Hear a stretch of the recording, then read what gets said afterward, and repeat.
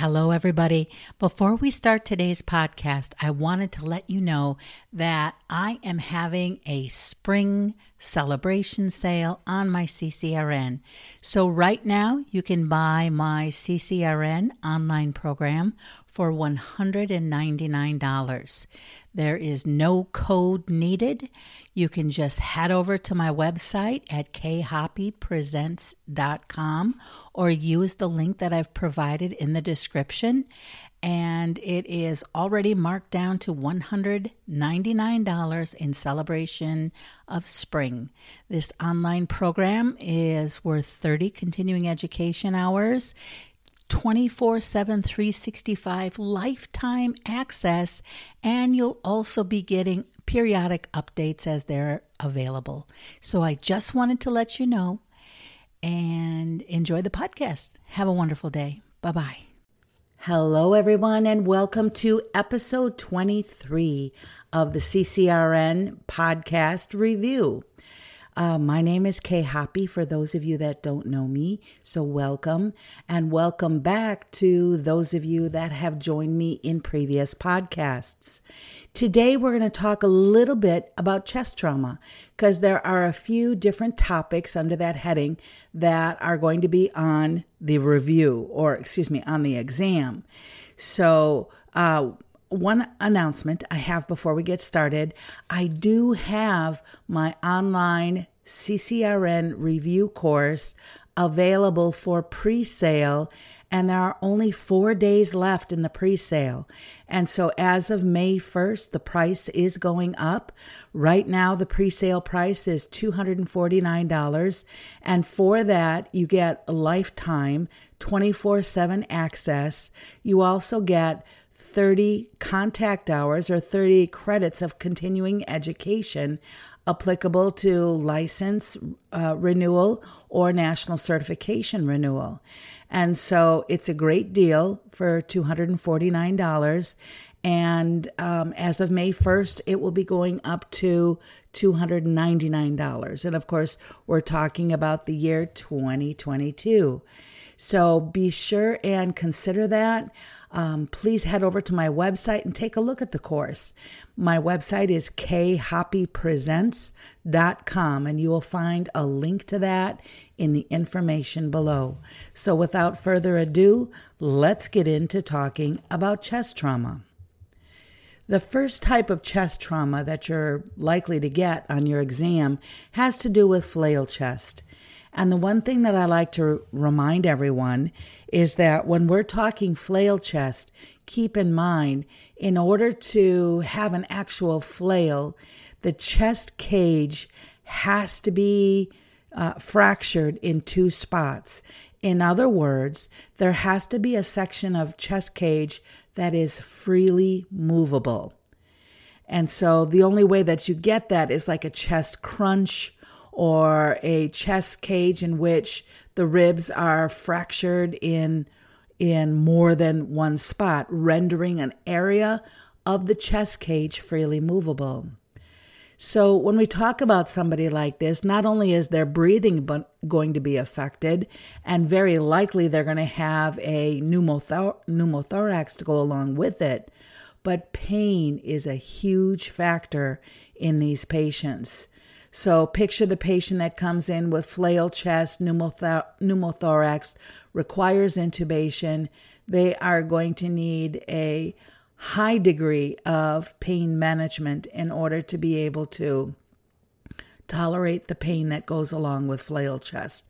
So keep in mind that is the major factor that affects respiratory effort in flail chest. Now, when we talk about the actual movement of the chest during flail chest or in somebody with a flail chest, this is the most likely question that you're going to get. And that is, the person with flail chest will display what is called paradoxical, not asymmetrical, chest wall movement, paradoxical. And so paradoxical means what? Opposite to what one would expect. So as we're breathing in, most of our chest just expands and moves outward. But in flail chest, we'll see the flailing portion, which remember is freely movable, that sucks in. And when we exhale, our chest cage comes down and the flailing portion moves in the opposite direction and pouches out. So keep in mind, paradoxical wall motion is what is considered to be a hallmark of flail chest. So needless to say that work of breathing increases in a big way. It causes fatigue, hypoxemia, hypercapnia, and respiratory distress, thus the intubation and mechanical ventilation. So we said that this patient also would likely have a pneumothorax, could also have pleural effusion or a pulmonary contusion along with their chest wall injury. So when the patient comes in, the clinical presentation is typically dyspnea, chest pain, tachycardia, tachypnea, ecchymosis over the thorax, a palpable detached segment, and bony crepitation. And we see crepitus in the presence of pneumothorax as well. And of course, when we listen to breath sounds are absent on the affected side. And keep in mind, guys, that hallmark of paradoxical chest wall movement. Next, we're going to be taking a look at tension pneumothorax. We're going to be talking about that a little bit. And here you have a patient that maybe has a gunshot wound to the chest, or maybe you have somebody with COPD that has rupture of this big old emphysematous bleb, and you lose normal negative intrapleural pressure and the lung collapses. Well, just pure collapse of the lung doesn't mean tension pneumothorax, but when tension builds up on that side of the chest and causes the mediastinal contents to shift in the opposite direction, now you have not just a pneumothorax, but a tension pneumothorax. So again, mediastinal contents shift in the opposite direction, and that would include a tracheal shift away from the affected side, or away from the side where you don't hear breath sounds. So you have a patient then that displays dyspnea, chest pain, tachycardia, tachypnea, and now we see asymmetrical chest excursion. So in the last example, we talked about paradoxical chest wall movement.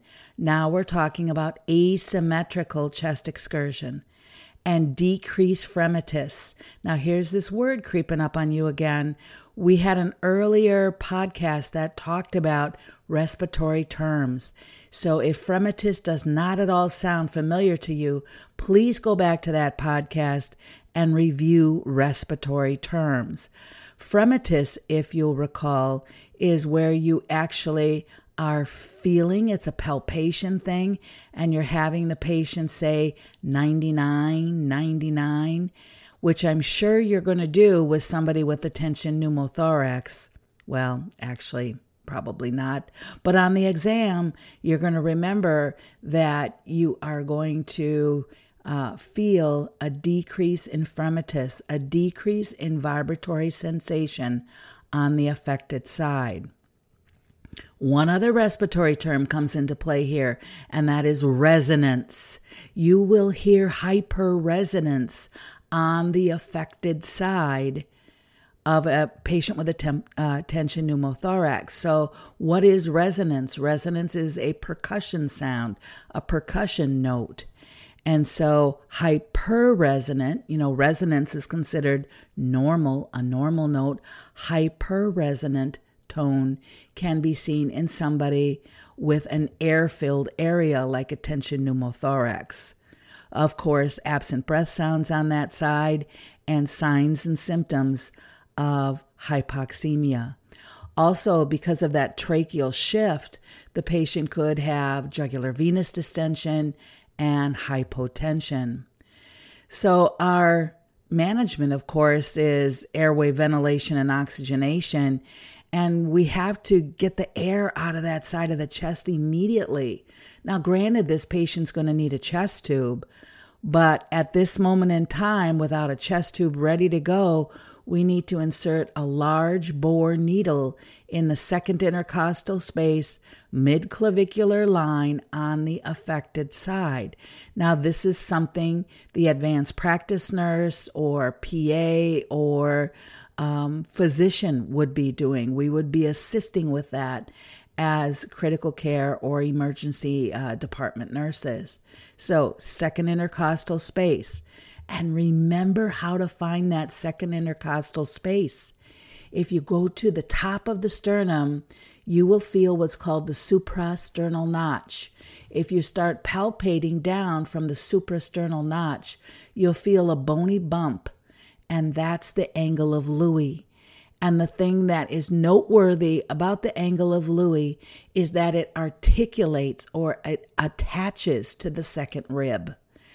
And so that gives you a good anatomical reference, because once you know where the second rib is, the interspace below that is called the second intercostal space, because the intercostal spaces are always named after the rib that's above them. And then from there, we go to the midclavicular line. Again, this is not something that a staff nurse would do in critical care. This is something that would be done by advanced practice or physician assistant or a physician. Let's see. I think the other big thing to keep in mind here, of course, is pain control, considering that whatever event caused them to have the pneumothorax and tension pneumothorax to begin with, that's still ever present and needs to be managed. So the last topic we're going to talk about is chest tubes. Now, don't be surprised at all if on the exam you get a chest tube where all of a sudden the drainage in the chest tube slows down dramatically or stops. And then you get this tension pneumothorax effect with the tracheal deviation and so on. Well, you know what to do at that point, right? We've got to look for kinks or clots or something in the chest tube.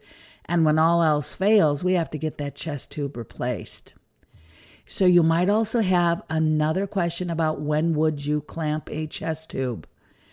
Well, you would clamp a chest tube when you are changing the tube, or changing the chest drainage system, I should say. You should clamp the chest tube anytime and for any reason that the chest tube drainage system is lifted above the level of the patient, which, it's not something we typically do.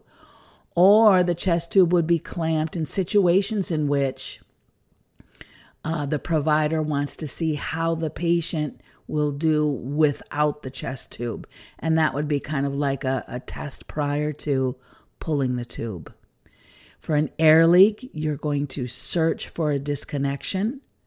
For accidental removal, make sure that when you place the dressing on the patient, that the dressing is taped on 3 sides, not 4 sides and 100% occlusive like we were kind of taught back in the day, because that just in and of itself could build up pressure over on the affected side.